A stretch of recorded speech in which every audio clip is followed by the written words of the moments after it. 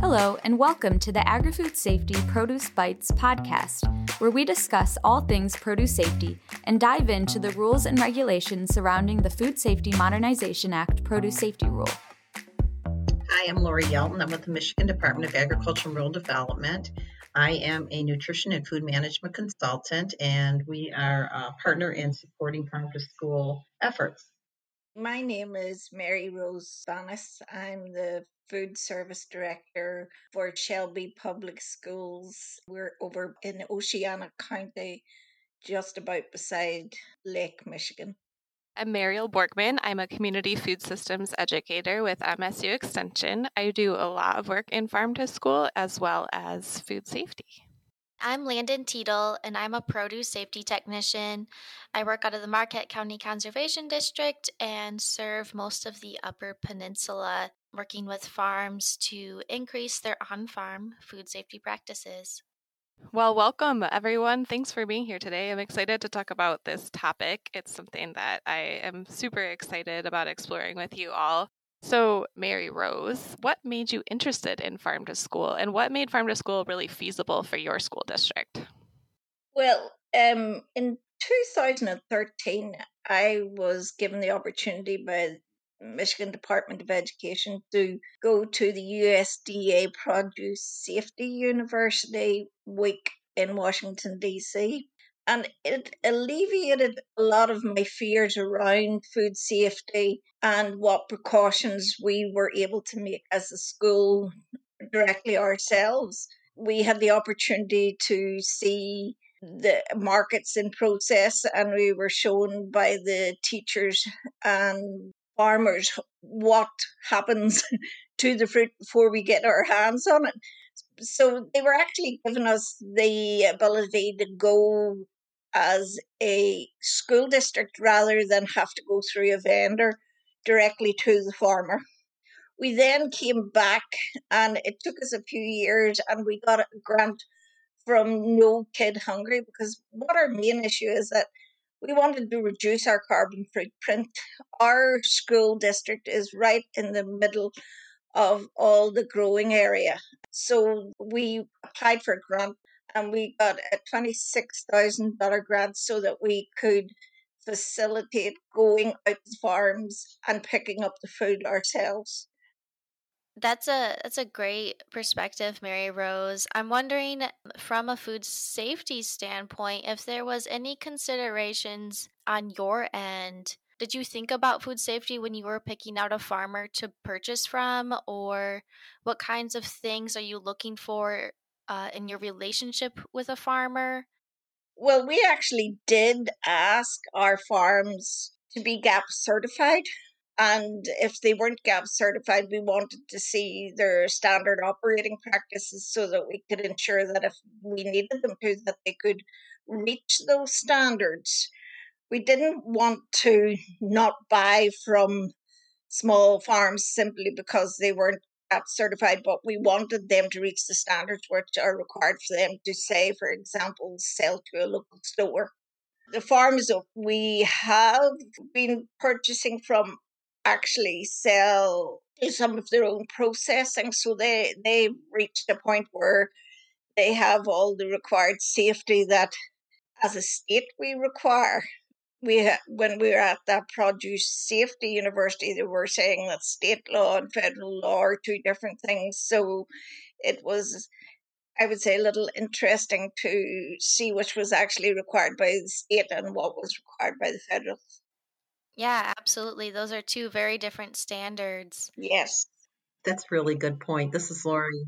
And, even at the local, we find the local public health people can find different information sometimes too. So that's one of the things we're trying to do more so, and making sure that we have consistent messaging. And I think the understanding too, if there's so many certifications out there, and working to get people to know what those certifications are, especially the food service directors, that can help, like Mary Rose said, eliminate some of those concerns that if it's not GAP, is there, have they gone through the risk assessment, or the food service directors having that ability to know the questions to ask or to visit the farms, things like that. So Yeah, I think that's a great area that we probably could really continue to improve on too.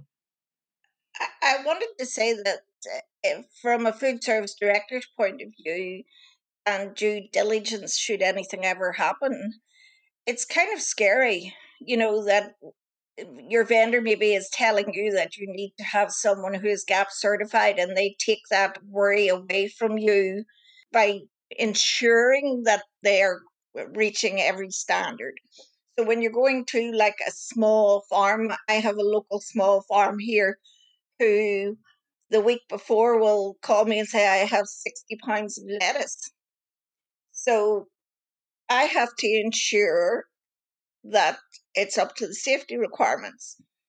The vendor will tell you that we are ensuring that for you, so therefore you don't have to worry about that. We need to eliminate that from the anxiety, because you're very responsible when you're feeding thousands and thousands of children.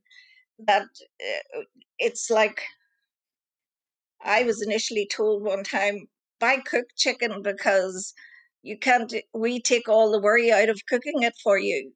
It's like, who's going to take all the worry out of purchasing the vegetables? We need to reassure food service directors that they don't necessarily have to buy from vendors, and these are the steps. I think if someone gave them the steps that they need to take, then they would be more open to going directly to their farmers. I think one of the best things to do is for a buyer and the farm to have a conversation about the needs that each one has. So I think that it's pretty important for one, that the person buying the food to understand what they are requesting of their suppliers. So having a good understanding of what they're asking for, whether it is a GAP certification or a farm food safety plan or a Michigan food safety risk assessment, produce safety risk assessment.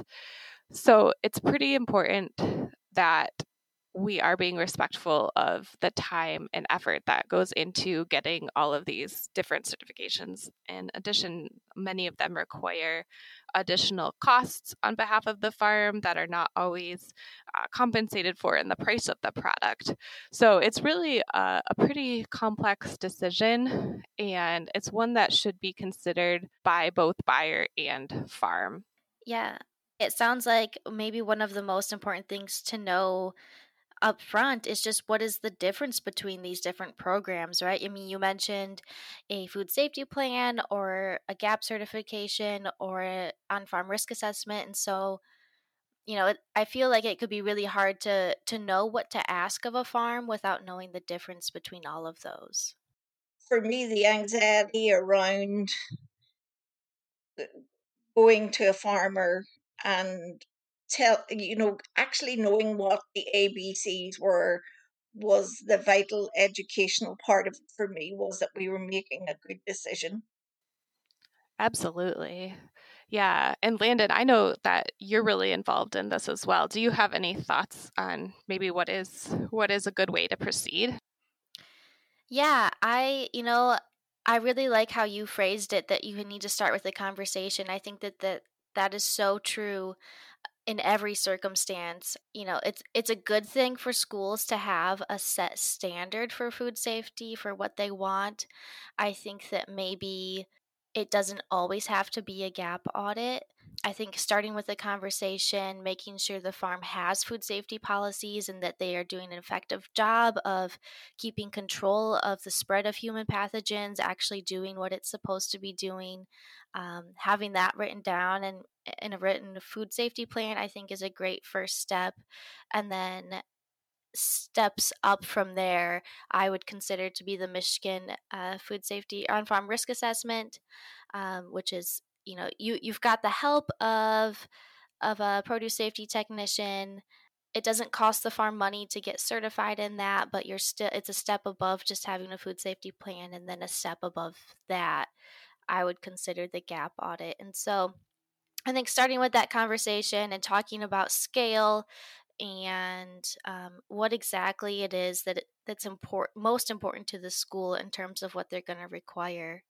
So I guess like going along with that, Mary Rose, how did your school decide to require a gap audit versus any other of these options? Well, we accept a gap audit, but we also have the risk assessment in that smaller farms who aren't audited or don't have the gap audit. Like for example, I want the school to be the center of the community. I want it to be our farmers. I want them to reach out to me. And recently they've reached out to us when they've had too much lettuce. They have an abundance, and we would look for their risk assessment then and not just the gap audit for the smaller farms. I want them to be able to reach out to us so that we can at least get them some money with our micro purchasing, which we're allowed to do now with MDE. I think we can buy up to $3,000 from local farms or stores in order to support local. Yeah, thank you for sharing those insights, Mary Rose. I think that's really valuable. Does anyone else have anything to add to her? So Mary Rose mentioned a number of grant programs that they were able to get in order to help with their farm to school program. And I just wanted to mention another grant program that we have available in Michigan called the 10 Cents a Meal program. And this is a program that helps schools to purchase more local foods directly from farms or from a distributor, as long as they can trace it back to the individual farm. And it's a really amazing program that is funded through our state legislature here in Michigan. So to learn more about that program, you can go to 10centsmichigan.org, and there's also a lot of resources to help schools with their application process that are available on that website. And some farms might be interested in looking at some of that material as well, just to see what schools are needing to provide in order to report the types of things that they're purchasing through the program to meet the eligibility requirements. So just wanted to throw that one out there as well. So I wanted to talk about what MDARD programming is available for schools that are considering farm to school and what resources are available. So maybe Lori, you could answer that one for us. Sure. Well, currently we're working on a list of farms to increase our ability to communicate and to work with them and give them the education they need to make that connection with schools. We also work on farm safety, and we do a lot of food safety components as well. We have a committee that we work on with the Department of Education to make sure when questions come up, we can kind of share the two agencies to make sure we're both on the same length as far as information coming from local public health and what's coming from our department and MDE. So we work together on issues that come up. We do have a couple resources that we often use, which is our MDARD magazine that comes out yearly, and our specialty crop book, which is Facts and Figures. It's a lot of education on what's grown in Michigan and when it's available, what's the nutrition behind it, what does it do for the state economically, where is it grown, and things like that. That's a lot. Thanks, Lori. Yeah, going along those same lines, Mariel, I'm wondering what kind of support or program or resources are available from MSU Extension side of things.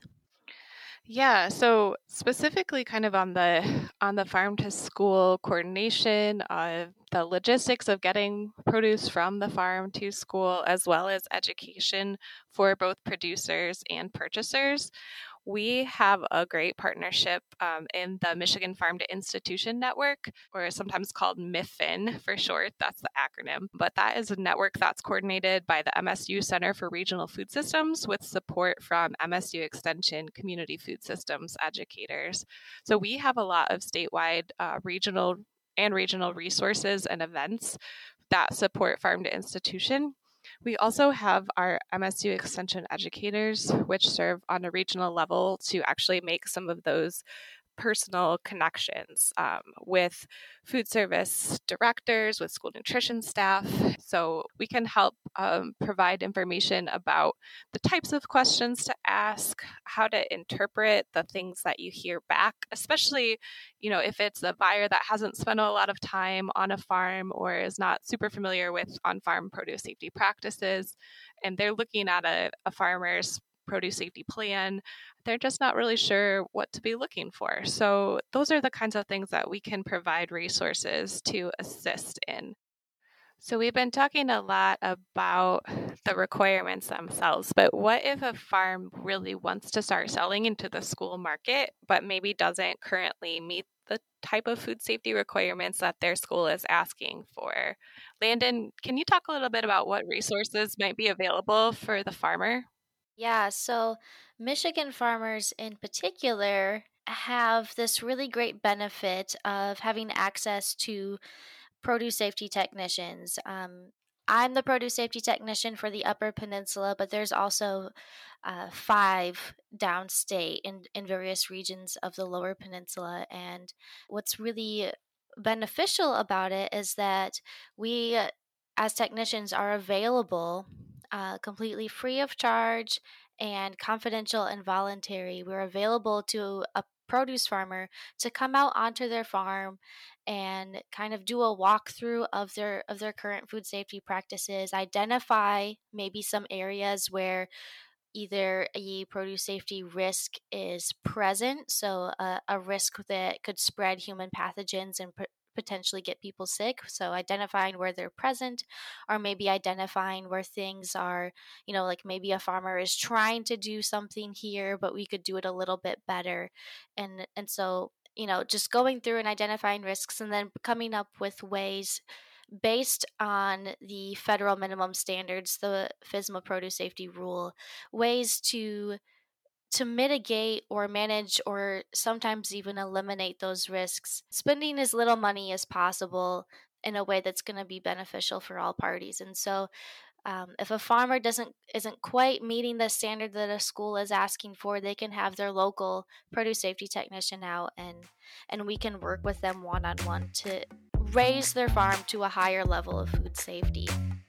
Links or definitions to anything referenced in this episode are provided in our show notes, which can be accessed on the website at canr.msu.edu/agrifood_safety. Thank you to everyone for listening, and don't forget to tune in next month for another episode of our Produce Bites podcast.